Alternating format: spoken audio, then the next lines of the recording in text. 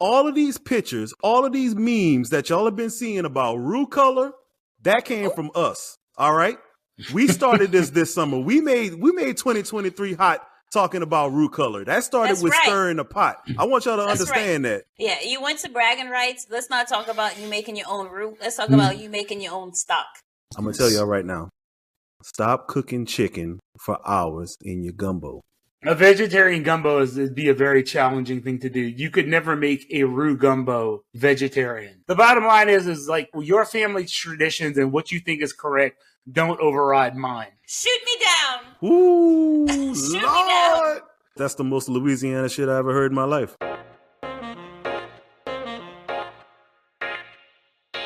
Serving the Pot Podcast, a podcast all about discussing controversial food subjects, historical aspects of food, and pretty much everything else food and cooking related. Once again, let me start by introducing my co-hosts. First up, we have Mr. Barbecue Brand, an aficionado of all things barbecue and a recently featured guest on Food Network's Barbecue USA. Welcome, Barbecue Brand. Everybody out there in podcast land, open your ears tonight because half of the things that we're talking about you never heard of before. Next up, we have Mr. Brandon D., a connoisseur of Louisiana and Southern cuisine and a self-proclaimed food science nerd. Welcome, Brandon. Thank you. Welcome to this episode number 9. So we've been rolling along. It's going to be a good episode, guys. We've got a lot to cover, a lot of things like Barbecue Brand said you may have never heard of, but you're going to hear it here. I am your host, KCP, a baking and cooking enthusiast and a lover of all Southern culture, history, and cuisine. Tonight's topic is the final part of our Gumbo series. Tonight we will discuss the unusual suspects of the Gumbo world. How y'all doing tonight? Doing well. I'm ready to get started. We doing real good. Go Stros! Yeah, Astros took the ALDS onto the ALCS. We're just a little excited. A little bit. But on to the subject at hand. The unusual suspects of the Gumbo world. So I guess we should start off by talking about the famous one from New Orleans, made famous by Leah Chase, Gumbo the Herbs. What y'all know about that? I have never had it. I've heard of it. Surprised when I heard of it. I knew it was a New Orleans thing, but I've never had it. But sounds good. Yeah. Yeah, it sounds really good. I've never had it either, but they've been making it for a very long time. There's only a few people in the world that I know that are still alive whenever this was first started, being made in New Orleans. So this has been made for a long time down here. A very long time. And what makes it so unique is that obviously it's green. It's made up of, it has mustard greens, collard greens, turnip greens, beet tops, cabbage, romaine lettuce, watercress, spinach, carrot tops. All that is just the green part of it all. Actually, the recipe, you use like a ham stock as your stock. So it Makes has sense. a very meaty flavor to it. A lot of people think that it's a vegetarian gumbo. Well, Leah Chase is definitely not vegetarian. She's got all kinds of stuff in this recipe, y'all. It's unbelievable. Yeah, that's still being made. Oh, yeah. But before her death in 2019, she would make... So this was famous for being made on Holy Thursday. So the Thursday before Easter Sunday. She made 100 gallons of this gumbo for that day in particular. And that's just insane. It's pretty much almost as famous as beignets are to New Orleans at this point. It really is. Think about that, 100 gallons. That's lot crazy. of gumbo. Yeah, that's a crazy amount of gumbo. Yeah, so that's Dookie Chase restaurant in Tremé in New Orleans, which I haven't been there either. They shut down for a few years during COVID times, just like most restaurants, but they reopened. They took that time and they remodeled and they're back open. I would love to go there. Yeah, I wonder if they had closed due to her death in 2019. She died in June of 2019. Oh, it's been that long. I didn't know. I thought it was only a couple of years ago. No, I think we have that COVID time warp in our head. Pretty much. Probably so, yeah. It was around that time. What a legend, man. She's cooking till the day she died, man. Absolutely. Yeah. This lady was an absolute legend to not only New Orleans, but to Louisiana as a whole. Exactly. I have her book here. The Dookie Chase cookbook. This recipe, let's see. So I covered mustard greens, collard greens, turnips, watercress, beet tops, carrot tops. Oh, this has a half a head of lettuce, a half a head of cabbage, a bunch of spinach, onions, garlic, smoked sausage, smoked ham, chorizo. And maybe some of our listeners are not familiar with that kind of sausage. Chorizo is a fresh sausage that has, I don't know what kind of spices it has in it, but it's very unique and it's delicious. It's not widely known. It's very garlicky. That's the one thing I could say about chorizo. A lot of garlic, a little bit of pepper. Some are spicier than others. Some are mild. Some are hot. You know, it all depends who makes it. You usually find that in New Orleans at a few different places. I haven't really seen a lot down here in There's only a few places Lafayette. that sell it in like the Lafayette area. Yeah, I know A-Bears and Maurice sell it. You can actually get it as a side item at a little, what is that restaurant in Breaux Bridge? You can get it like with breakfast or something. I don't know. It's delicious. So continuing with this ingredient list, we have brisket stew meat. What exactly is that barbecue brand? Brisket stew meat? Yeah. Is that like the trimmings? That is. You take some brisket and then your trimmings on that, you turn that into some stew meat, cook that down. She has a pound of brisket stew meat and a pound of boneless brisket. Now, look, there had to be a distinction made. Brisket can come on the bone. So sometimes you can get a bone-in brisket, that's possible. And probably back in the day, they probably had bone-in briskets that they had to trim up. But stew meat, like a lot of people think brisket, you think barbecue, but brisket is just stew meat also. So you can cook brisket as a stew, and it's absolutely delicious. It's a meat with a lot of connective tissue, and it breaks down to a very tender consistency when you cook it on a low and slow process, like a braise. Yeah, I mean, smoking brisket that's more of a newer thing. I mean, all that fat and connective tissue.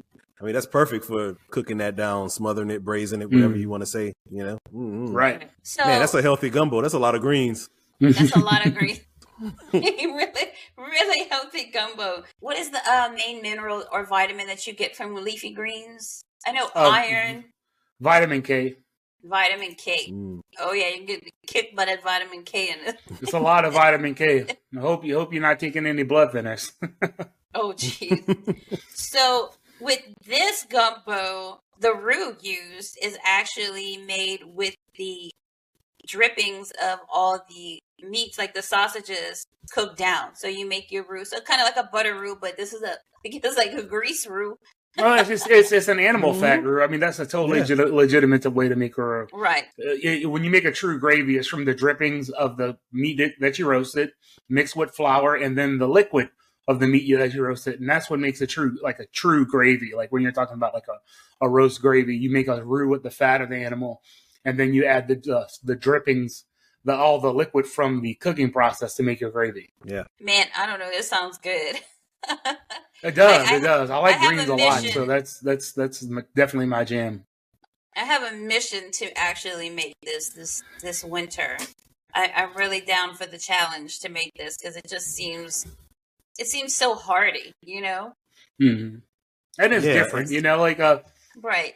You know, with the standard like roux chicken and sausage gumbo, like I said, it's good, but you know, it's a real heavy dish, and sometimes you want something maybe a little bit lighter, and that's gonna have a lighter consistency than a roux gumbo. This is when like most people talk about gumbo, that they either think of seafood gumbo or chicken and sausage gumbo. You know, we've talked a little bit about the combination of, you know, shrimp and sausage and things like that, but there's other types of gumbo too, and that's what we're going to talk about tonight. You know, is the different types of gumbo that make sense. Yes. Things that make sense. Exactly. Yeah, because we've ragged on a lot of this crap that we've been talking about for the past couple of episodes, and some of this trash y'all putting in y'all gumbo that don't make any sense. These are some of the things that we're going to talk about that make sense. And we're going to talk about why. Sense. Yes. Right. So this definitely makes sense. It's definitely not your typical gumbo. It's out of the box, but I think that's what makes it so great is that it still fits all those characteristics of like a typical Louisiana gumbo. Right. Like Louisiana sounds like something poor people made, and they made it good. Right. You just take what you have on hand. You know, maybe you have all these things left over. Maybe this is stuff that was grown in your garden, you know? Right. We're going to have an episode down the road where we talk about, trust me, we're going to talk about this whole Creole and Cajun, you know, and the differences between the two and the similarities. But that was part of the origin of Cajuns is they were poor Creoles. So they made the things that were native to their area where they ended up. So they're using the things out of their garden. They're using the things that they have close to them to make delicious food. And they're putting things together that make sense. Exactly. Think about when you harvest all these root vegetables, all the turnip greens and the carrot tops and all. When you're harvesting this stuff, I mean, you have to use this in some kind of way or it's just going to go bad. And it's perfectly good to eat. So, that's what you do. You make a soup out of it. Right. You don't want anything to go to waste because you took the time to grow these things in your garden. You don't want to waste anything from it. So it makes sense. All of this stuff going together. But I don't know how you could make this. Like they call this the vegetarian gumbo. Like I said, Leah Chase definitely did not make this a vegetarian gumbo. I mean, you could get creative on trying to figure out how to make this vegetarian, but why? I'll say this. A vegetarian gumbo would be a very challenging thing to do. You could never make a roux gumbo vegetarian. Never. There'd be nothing for the flavor of the roux to hold on to. It would all just be roux and water, and really no vegetable could really cut through that bitterness and complement it. I don't think it would work. I mean, you could, let's say you made like a vegetarian okra gumbo. Maybe that would make more sense. Gumbo is a real hard dish to pull off vegetarian. I don't, with the roux, I don't think it's possible just because the flavor profile of roux is so deep and dark and bitter. It's really meant for meat.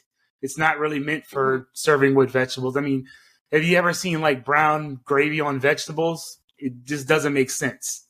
I don't know, like once again, those background flavors of those greens are bitter, and that's meant to complement meat flavors. So if it's not complementing meat flavors, what is it complementing? It's why pork is often paired with greens, collard greens, or the bitter flavors help, and the meat flavors work well together. That's true.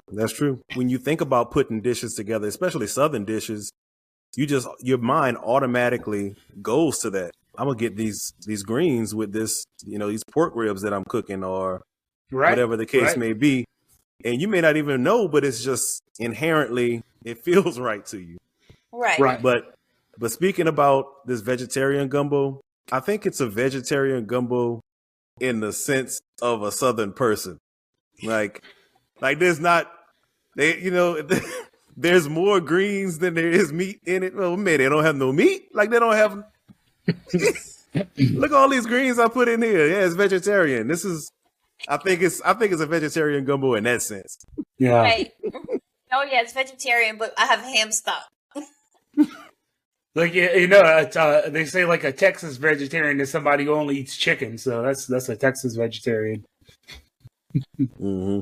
Not in the 2023 sense, in the 1941 sense. Whenever Leah Chase was making this, you got to think about the time period. I'm just saying. Oh, and quick fun fact before we move on from Leah Chase. Did you guys know that the Disney movie Princess and the Frog was based on her? Like it was inspired by her.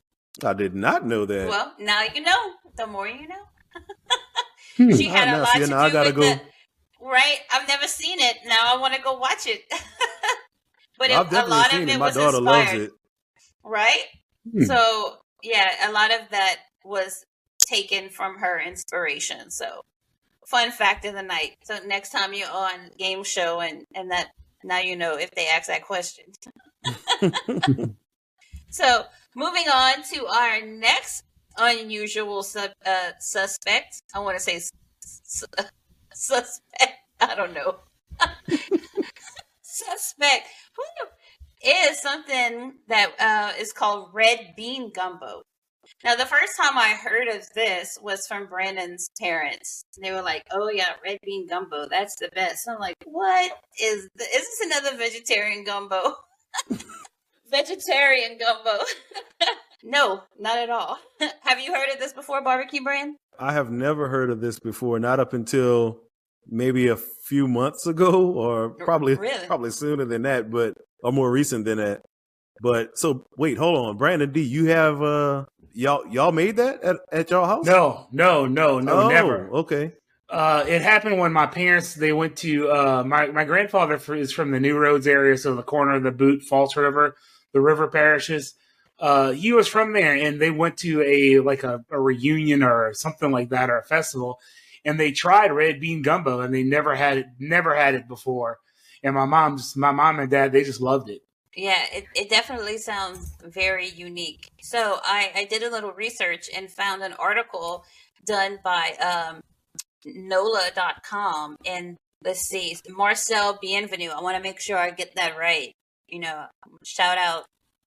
I don't want to plagiarize anybody here. Marcel B.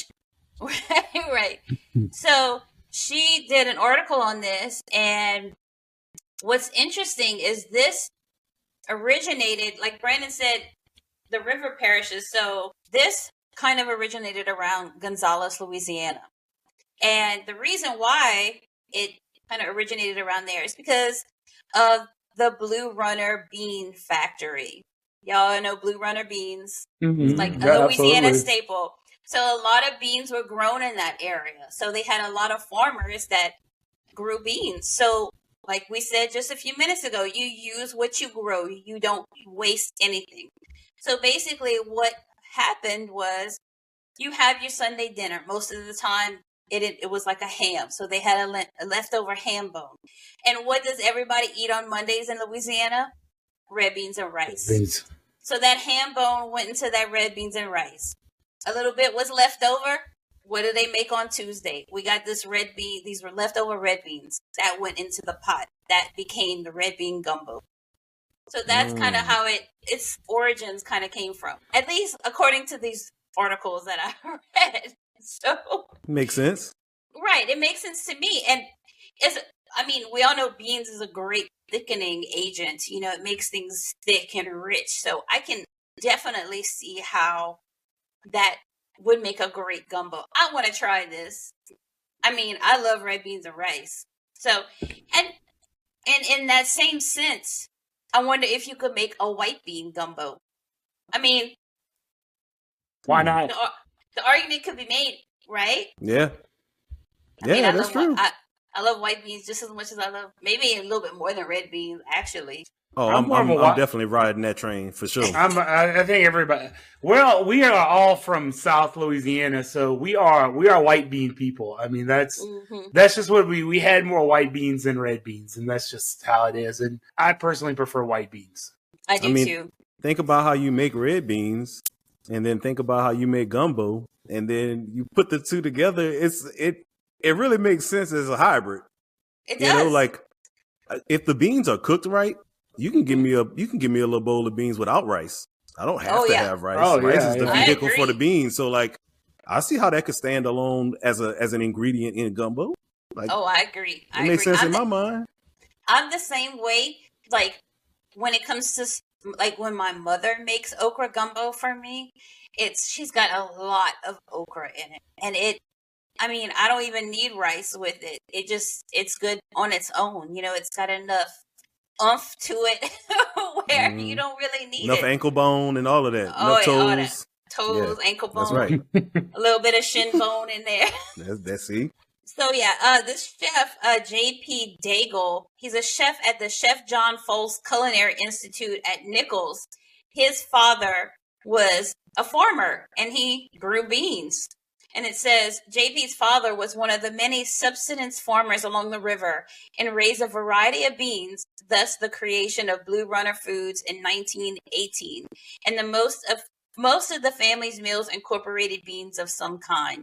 Well, it makes sense. That's what you grew. That's what you had for your family, right?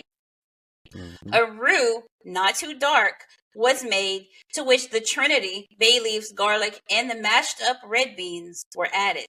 Enough liquid, usually water, was added to make a soupy concoction that was simmered for an hour or more. Then, Mama would stand over the hot pot when one by one she plopped in a dozen or so fresh eggs, which were allowed to poach in the hot soup. She stood guard so no one would disturb the eggs cooking. The eggs were poached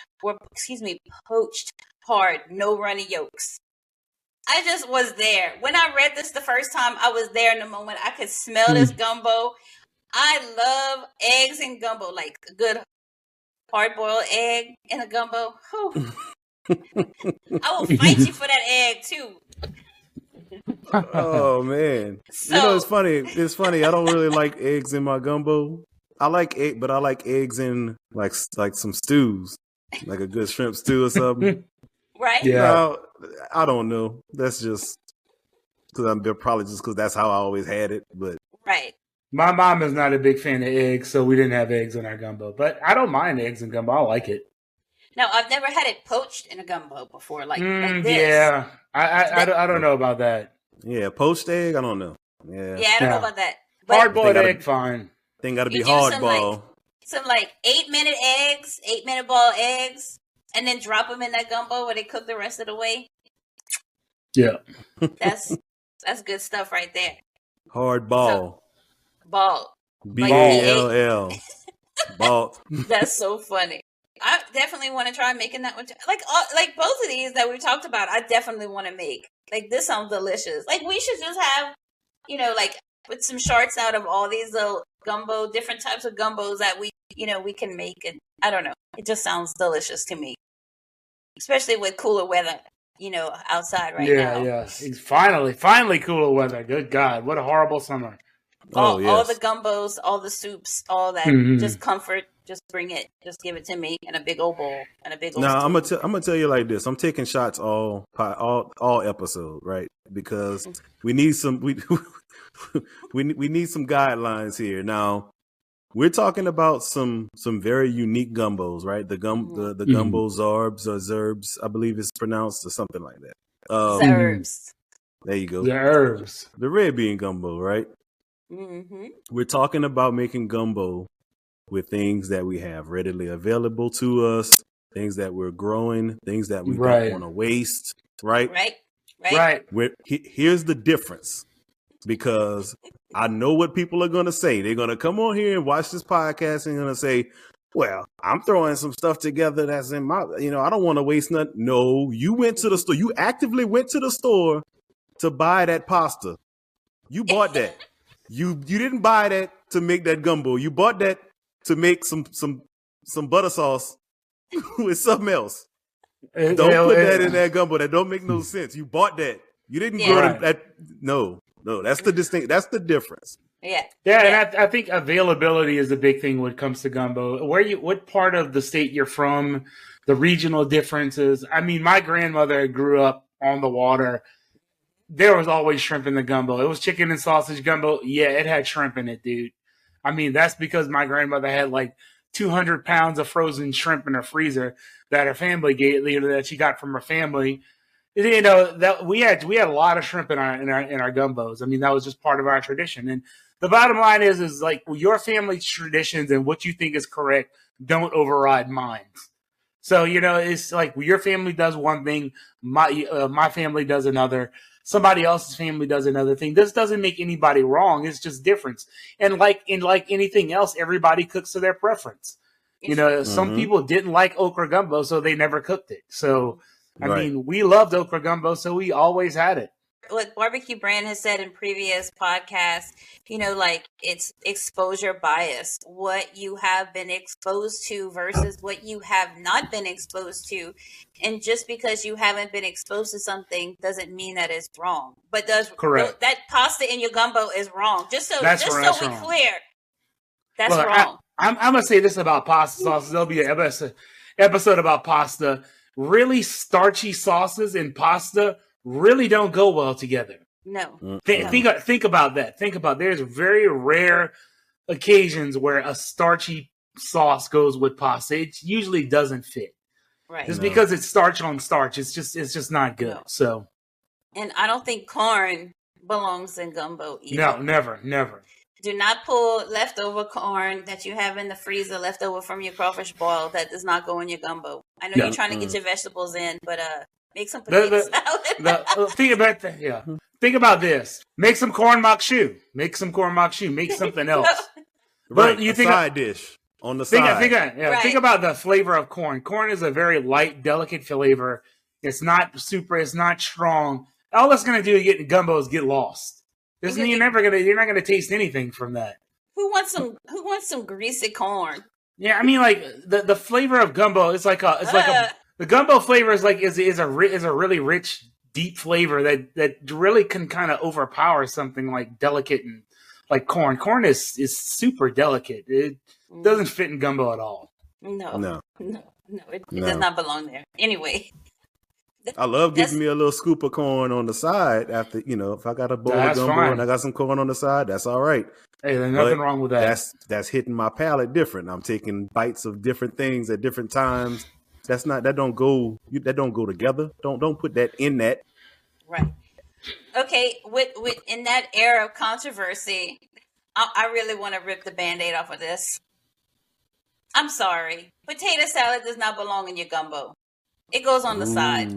You get it, yeah. Shoot me down. Ooh, Shoot Lord. me down.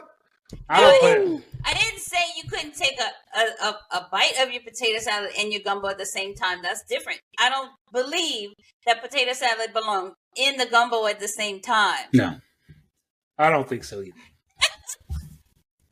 I mean, but hey, look, I'm not gonna judge anybody for doing that. If that's the way you like it, do it that way. By all means. But I like my potato salad on the side. Hey, look, sometimes that mix a little bit of that gumbo with that potato salad comes out great. So I don't mind doing that, but I don't like it mixed together. Hey, I'm just sitting on the sideline with my popcorn because I don't like potato salad. So yeah, potato salad don't belong in your gumbo. I'm back off of that. Shocking. I'm so shocked by that fact. We're gonna make you some German potato salad. There we go, some Kartoffel salad. There you go. That don't go in gumbo. That don't go in there either. Let me dust off the bullets. Hold on.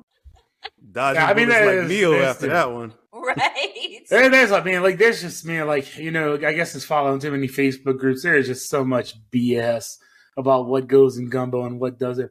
Oh, your gumbo's wrong. My mama gumbo is better. She got that recipe from some secret sacred tablets that she found carved in Cyprus in the Louisiana swamp or some crap like that. Come on, man! We're like the Gumbo Mormon or something. Exactly. I'm not. Hey, look. The recipe was carved on some cypress tablets on a tree that was struck by lightning. That was it. Somebody talked to a burning cypress tree in the middle of the swamp, and they gave him the original gumbo recipe. Whatever BS you want to believe. I mean, these things come from family traditions. People just make these things. Everybody has different ingredients. I think there's a lot of regional similarities to gumbo and regional differences from gumbo as well. Yeah, and here's the issue down here is that we are very prideful people. Southern Louisiana people are extremely prideful, and I'm proud of being prideful. I'm proud of where I'm from. I'm proud of our culture and our heritage and all of those things.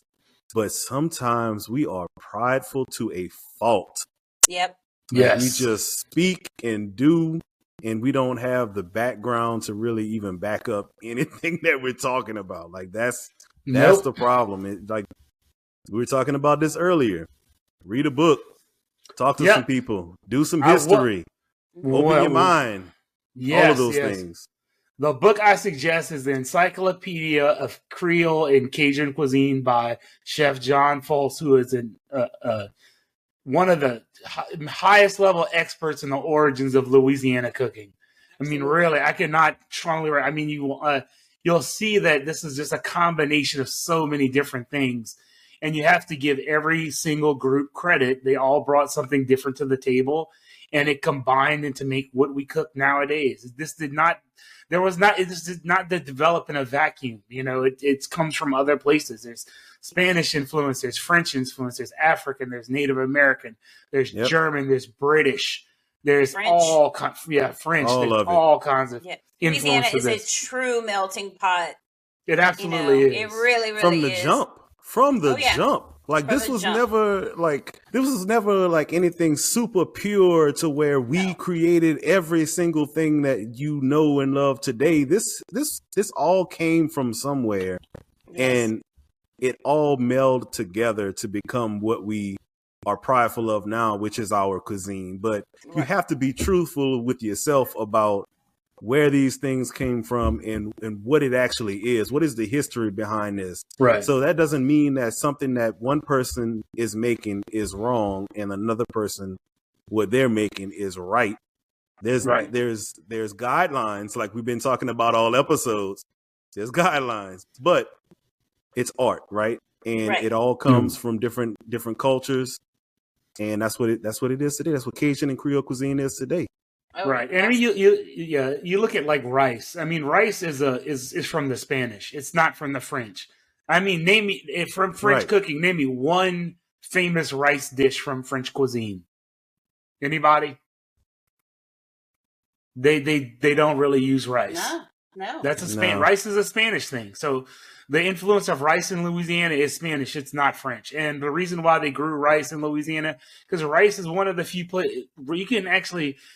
Louisiana is one of the few places in the United States where you can actually grow rice. You can't grow it. There's South Louisiana, East Texas, Mississippi, Alabama, and Florida. That's pretty much the only region that grow that specific. They do grow rice in South Carolina too, but that's all. Rice is a Spanish influence. It's not a French influence at all. Absolutely. That is absolutely right. Mm-hmm. I was about to say risotto, but guess what? Right. Yeah, that's all. That's from that. Well, it's Italian, isn't it? Oh, is risotto Italian? Risotto is Italian. Yes. Paella is Spanish. Paella, which is the base. for sure. Paella is but I think, you know what? I'm pretty sure Spanish people make risotto too. So, I mean, but maybe the Italians stole it from the Spanish. Well, paella is the basis for jambalaya. So, correct. This is true. That's the parent dish to jambalaya. Absolutely. So let's jump into another unusual suspect here. What about duck and andouille gumbo? Oh, that's a good one. I like both of them things.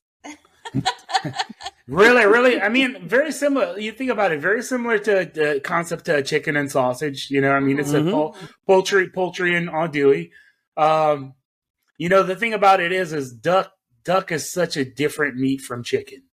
Yes. I mean, it really is. It's much, much richer. It's got more. It's got just a deeper, darker flavor to it than chicken does. Mm-hmm. It does. Yeah, and it also stands up to.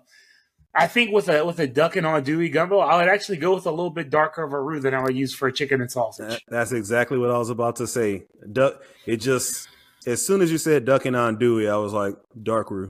That extra bitterness from that dark roux, I think, complements duck a little bit better because duck can stand up to it. Duck doesn't. Chicken can be overpowered. Duck is really, really a very rich and flavorful meat, and it's really hard to overpower duck. And I think it complements that well. That smokiness from that andouille, that works really well with the gumbo too. So.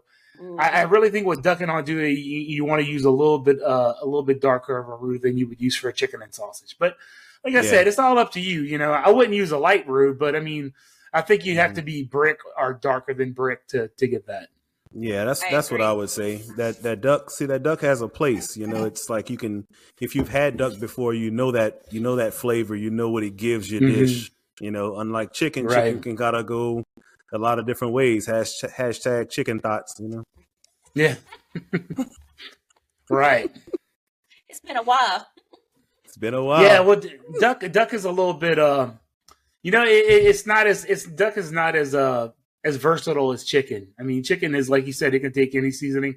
Duck's a little bit more particular. It works with it works with some different types of spices, different types of herbs go with it. Thyme goes really good with duck.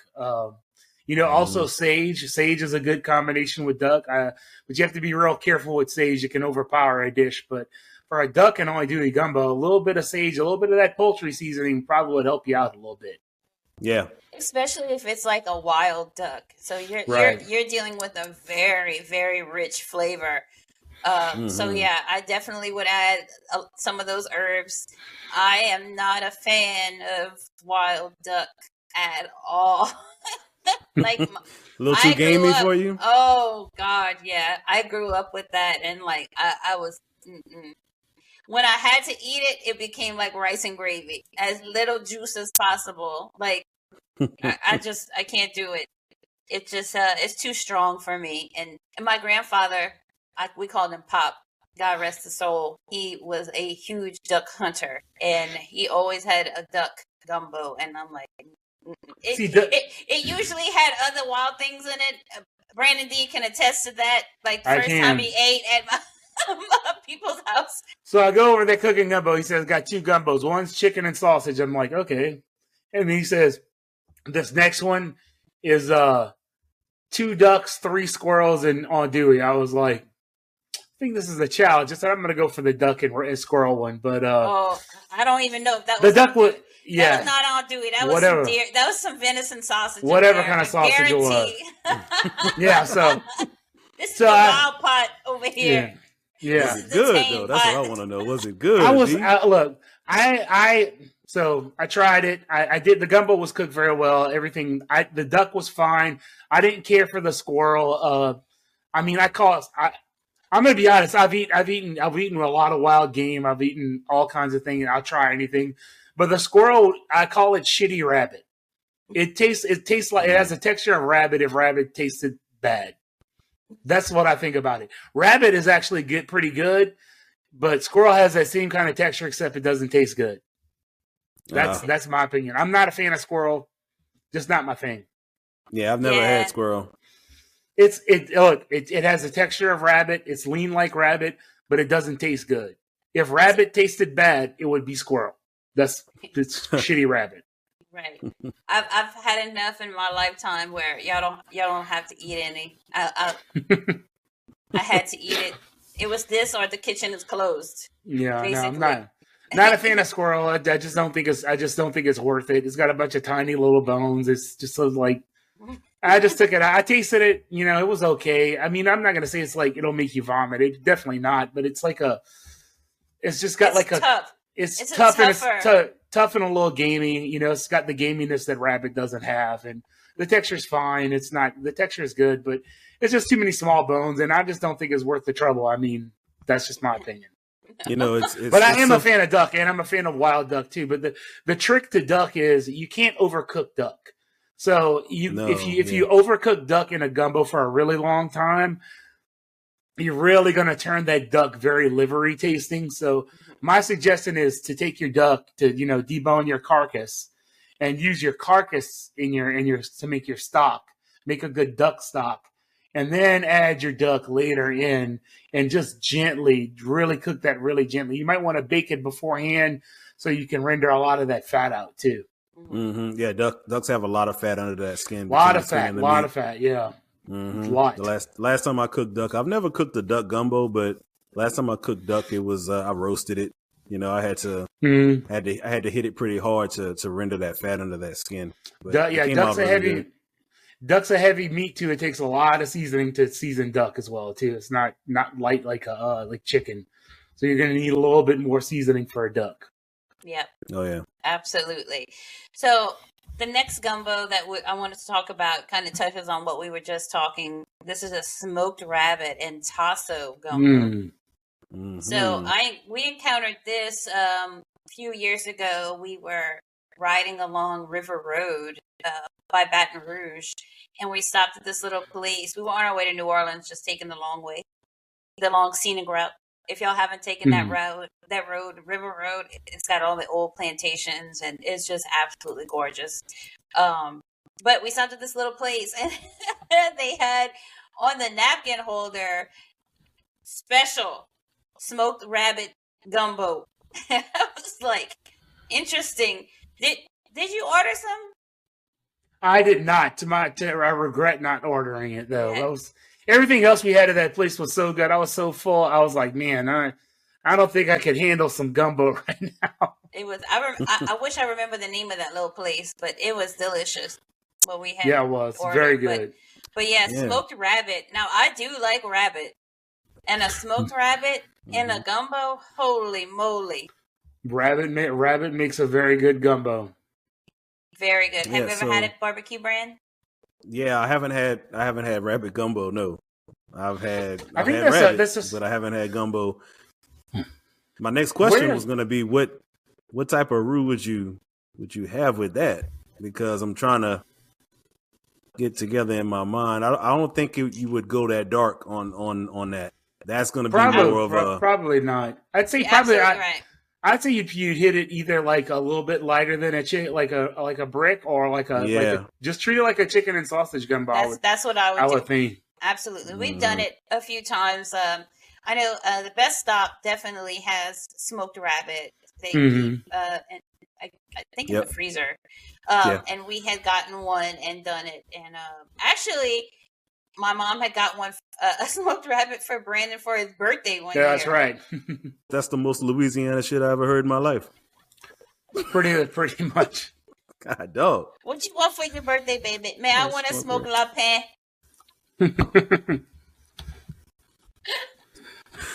I take my country just too much for barbecue brand sometimes. Oh man! I'm guessing my country didn't match yours in that section, huh? I feel like I need me a smoked rabbit for my birthday now. Man. Hey, here you go, man. Done. Yeah. So, but yeah, it was really good. We threw it in there, and I mean, it makes a really good gumbo. I mean, it does. Rabbit is really good. It's a nice, clean tasting meat. You know, I don't want to say it's like chicken, but it's got a slightly it's not like chicken. It's definitely got a different texture than chicken. Yeah, and it's got a slightly different flavor, but it's a very light, mild flavor. I mean, it's I guess. I don't know. It's the texture it would be like to me it's like a cross between like the white meat and dark meat of a chicken. It's like a kind of in between. Like a super mild pork or something like that. Very very very mild. But not as light as a chicken, not as tough as pork. Kind of in between that. Yeah, I would say more like a turkey. A dark meat turkey texture. Yes. Yeah.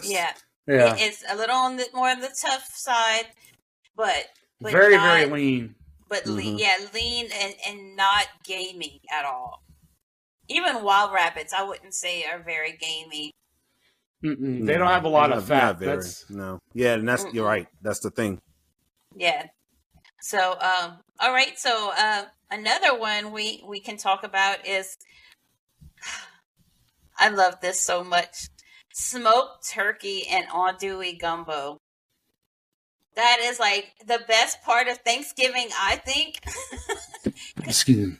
Because I am not a big turkey fan. But if you smoking a turkey, I'm sure take the leftovers and put it in a gumbo. Smoked turkey makes a great gumbo. It really does. Oh man. Turkey makes a very good stock.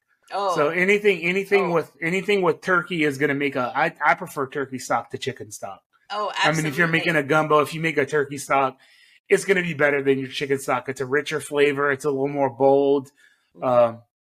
It's I guess it's lighter than a duck stock, but but heavier than a chicken stock. It's more flavorful.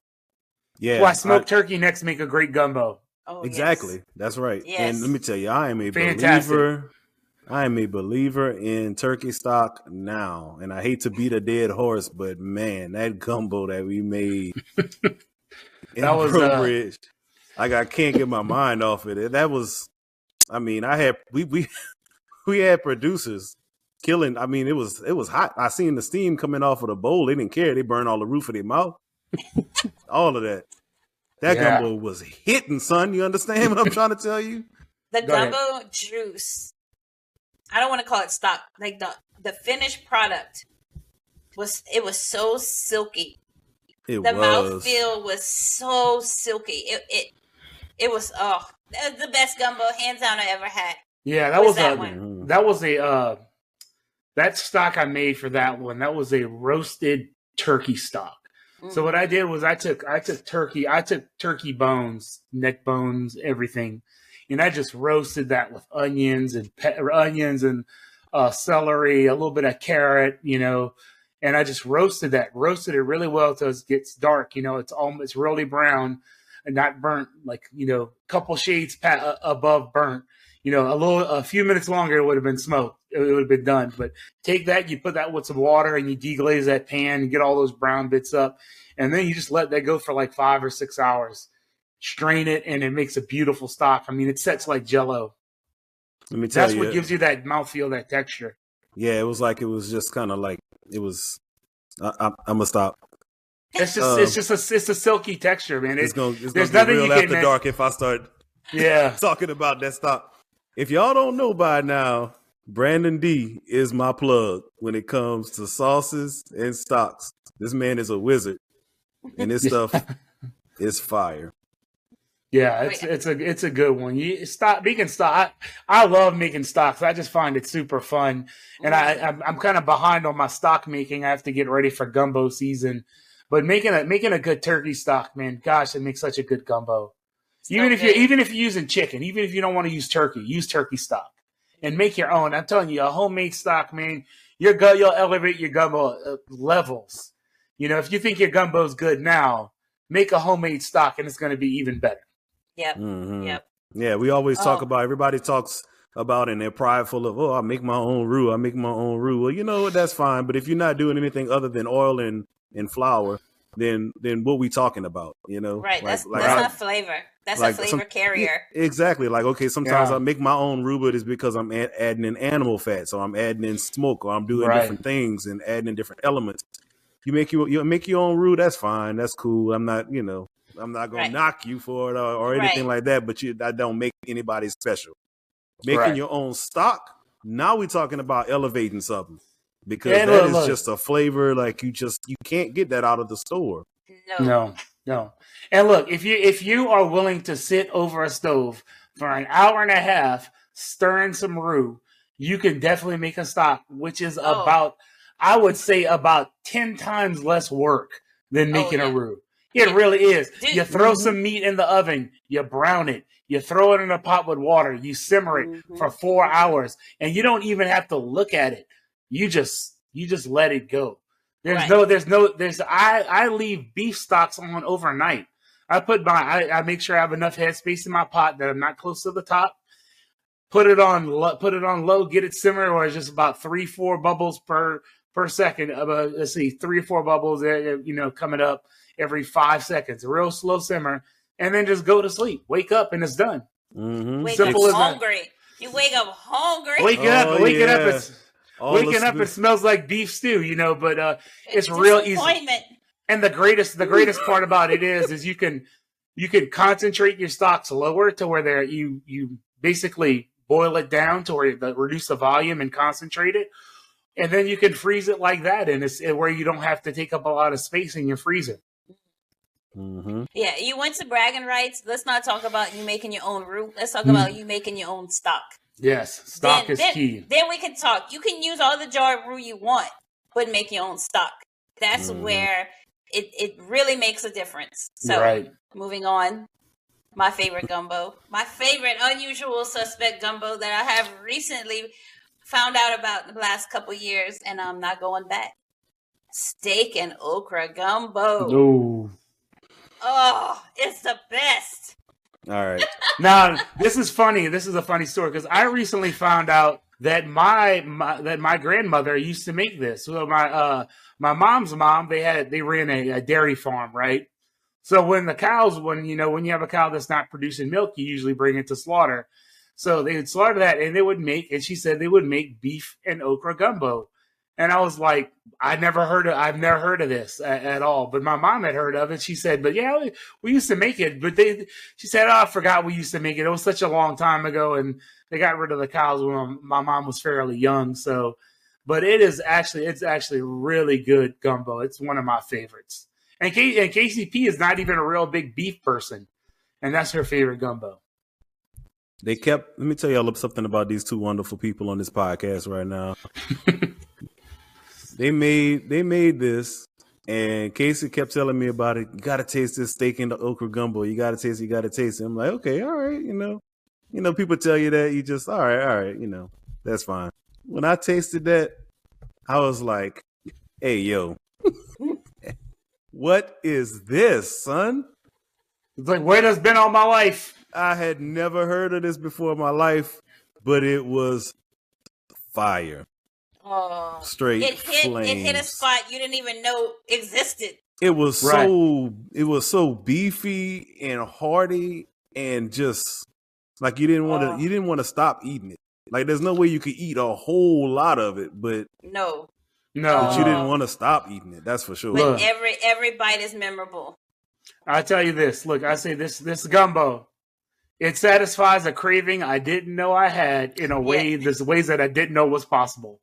So I mean, it is excellent gumbo. And we had heard about this from our friends. They said, "Oh, we make steak and okra gumbo." I was like, my mom never told me about it, so our friends told me about it. I was like, "What is that?" But that sounds awesome. They made it from us, and it was incredible. All I remember was heating it up, and then I took a bite, and as soon as I took a bite, Alexa started playing Prince. I was trying to figure out where that music was coming from, but it was... That is hilarious. It wasn't Marvin Gaye. It is just awesome. It's an awesome gumbo. It is a very rare gumbo. It's made by people who raise cattle. So that's... Eating what you have on hand. This is what people had. Like Brandon said, how his mom, her people raised, they had a dairy farm and all this stuff. That's where it came from, out of necessity. Brandon's other grandmother, all the shrimp that they had, that's what you ate. When you have something on hand, that's what you eat, Exactly. If you think my grandmother was buying another chicken for gumbo when she had all that shrimp in her freezer, come on, dude. Exactly. No, y'all getting some shrimp. I can add 3 pounds of shrimp versus going by a 3-pound chicken. Exactly. And let me tell you, nobody was complaining about that gumbo. No. No. Oh, no. Mm-mm. I'll eat shrimp way over some chicken any day. Twice on Sundays. So, this... I love shrimp. It's one of my favorite foods. So, steak and okra gumbo is basically... kind of prepared the same kind of way where, you have to pre-cook your okra and then stewed add okra. it. So basically, you cook your beef down. So what did we use? Well, you basically make a beef gravy. So you need So you need to make like a Louisiana style beef gravy, which is basically just onions, meat, and water. And you just cook that down real slow. So, the onions, the Trinity too. So what you need is a meat that's a tougher cut that's going to break down with connective tissue. Like you could use brisket point. You could use I think brisket flat would get too dry. Chuck roast is a good option as well. Yes, you could use short ribs are another fantastic option. Short ribs make a great gravy. You could use short ribs. Anything that's a slow cooking, you could use, if you want to be non-traditional, you could use beef cheeks. That would work too.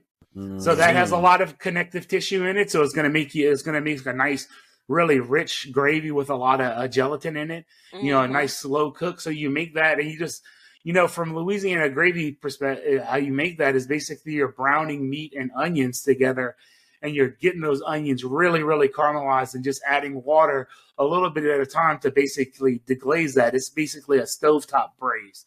You could also do it in the oven if you want. I mean, that's fine too. So you make a really rich gravy from this from this braise, and then you add stewed okra, and then you just add enough liquid beef broth, homemade preferably, to turn it into a gumbo. And that's it. And then you just have to cook it for like 30 minutes just to let it kind of come together. And that's pretty much it's a very simple gumbo to make. And we use sausage in it too. Mm-hmm. So we use a smoked sausage. I tell you what, you really got me thinking about those beef cheeks. Right? Beef cheeks are fantastic. I've had some by the way, beef cheeks before. Yeah, and they are not as fatty as people think they are. They do have a lot of fat, but if you trim them up, they're not. They're less fatty than a brisket point, but they have a more connective tissue than a brisket point, so they break down and they're real sticky. Mm-hmm, they do, and they're so beefy. Like it's very, very beefy. It's the beefy. It's probably the beefiest thing on a cow. Like it's right. I call it dark meat beef. There's like the dark meat for beef is a beef cheek. Yep. So it's beefier than a brisket. It's beefier than a short rib. Beefier than cow tongue. All that. It's all beefier than that. Mm-hmm. Hey, we definitely might need to try that. Oh yeah, I'm down for it. Yep. Okay, so let me kind of quiz y'all here. What are some other unusual combinations as far as protein wise? Do you think you could do something with lamb? I never thought about having a lamb in a gumbo. Lamb is so delicate. It's so delicate. It would almost have to be a light butter roux to me. That's the first thing that pops in my brain would be like a yeah. Lamb can be pretty. It can be, like if you have a lot of lamb fat, it can really overtake a dish too. So it can be. Yeah. If I did lamb, I would pair it with okra rather than roux. Yeah, I agree. That's true. I agree. I think it would work better as a roux okra gumbo than a roux gumbo. So too. I think so too. Lamb does have a little gaminess to it too, depending on the cut. So I think the okra would definitely work with that better than a roux gumbo because you're already gonna have, even though barbecue brand said it is delicate, it is, but it also has a richness to it. So I think the okra would pair better than a roux. Right. I think the acidity from now when we stew okra with tomatoes. So I think the brightness from that would really help with something like lamb, which is a really, really rich meat. I mean, very, very rich meat. So I think that combination would work a little bit better. I'd make it like a beef and okra gumbo. Yeah. I agree. I would say so. I'm thinking about different proteins that you could put in gumbo. I'm thinking about some things that you really can't get down here. Well, you can get them, but it's very rare, like buffalo or elk. Oh, like an elk gumbo. Yeah, that would work. It's the same, kind of the same lines as venison. That gaminess. Man, buffalo would be so good. I mean, that's some beefiness right there. That's like it is. That's like the pure beef. Yeah. That would be really good. Yeah, you just got to get a cut that either stands up to a really long, slow cooking process, or you don't cook it as long. So you might have to. You don't want to cook lean meat for a long time. It would make it real tough. So you'd have to think you have to really consider the meat that you have when you're making these dishes. So right, I'm gonna give a shout out to my Aunt Risa up in South Dakota. You need to try that out for us since you have a little more accessibility. Accessibility to that buffalo up in there. Call me. Right. So, what about alligator? Y'all think that would work? Some little frog legs up in there. That probably. Alligator is real light tasting. It's a real light meat, and it toughens up pretty quick. Yeah. So, it's very, very lean. That'd have to be one of those ingredients you would have to add towards the end of the cook. Oh, yeah, for sure. Right. I think you'd have to treat it like chicken, I think, as far as roux is concerned. You could do it with okra as well, but I think it would be better with a roux. Oh, hold up. Wait a minute. Since this is our last installment of Gumbo, which, next season we might spin the block on y'all. We might. Depending on how y'all respond to this, but we're definitely. I cannot let this episode go away without bringing up because you said chicken, we have to start putting our chicken in a little bit later into our cooking process of our gumbo. People, I'm gonna tell y'all right now, stop cooking chicken for hours in your gumbo, and you see little chicken worms all throughout the gumbo, all this stringy chicken. Nobody wants that, okay? Put your chicken in later, all right? We want chunks of chicken in our gumbo. We don't want strings of chicken in our gumbo, all right? Thank you. And I know what people are going to say. They're going to say, well, the bone part is really important. That gives you the flavor. Look, this is why we make a homemade stock. Mm-hmm. So by using the homemade stock, I am basically eliminating the need to cook chicken in my gumbo for hours. Right. There's no need. It's already there. You've already extracted all of that flavor. Exactly. Right. So I just use, for me, the chicken. I just use boneless, skinless chicken thighs. I pre-cook those and I add it at the absolute end. The chicken flavor is already in there with the stock. Doesn't need to be cooked on the bone for hours.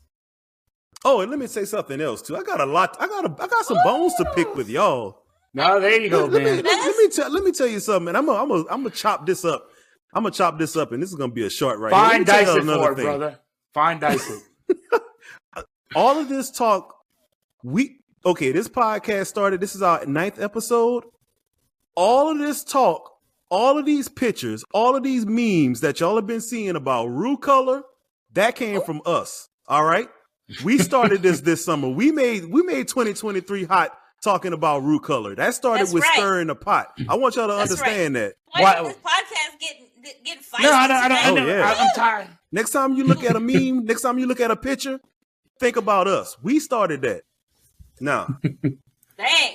Yeah, right over there. You need a fan? We might need to start this episode all the way over. This might need to be a 2-hour episode. I got some things to talk to y'all about. Yeah, need some water, man. Need a cool off a little bit. Yeah, let me get a little something. Let me get a little sip right now.